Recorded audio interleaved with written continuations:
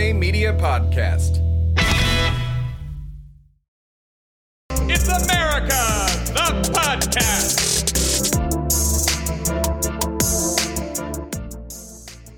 These days, the news can come at you so fast that your skin flies off like a cartoon character.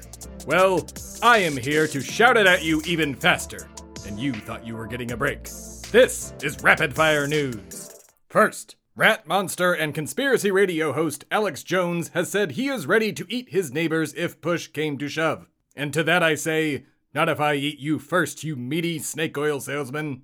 Next, Donald Trump's personal valet who serves him meals while not wearing a face mask has tested positive for COVID-19, prompting citizens to wonder if the president has the virus. When asked for comment, God said, quote, "I am trying as hard as I can here, but he just won't get the virus. Please bear with me, people of Earth." End quote.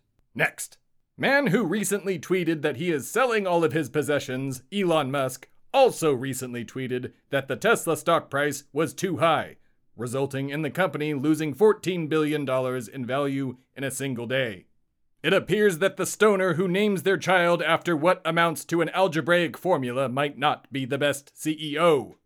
Next, the Department of Justice has dropped its case against former National Security Advisor and self-admitted traitor Michael Flynn.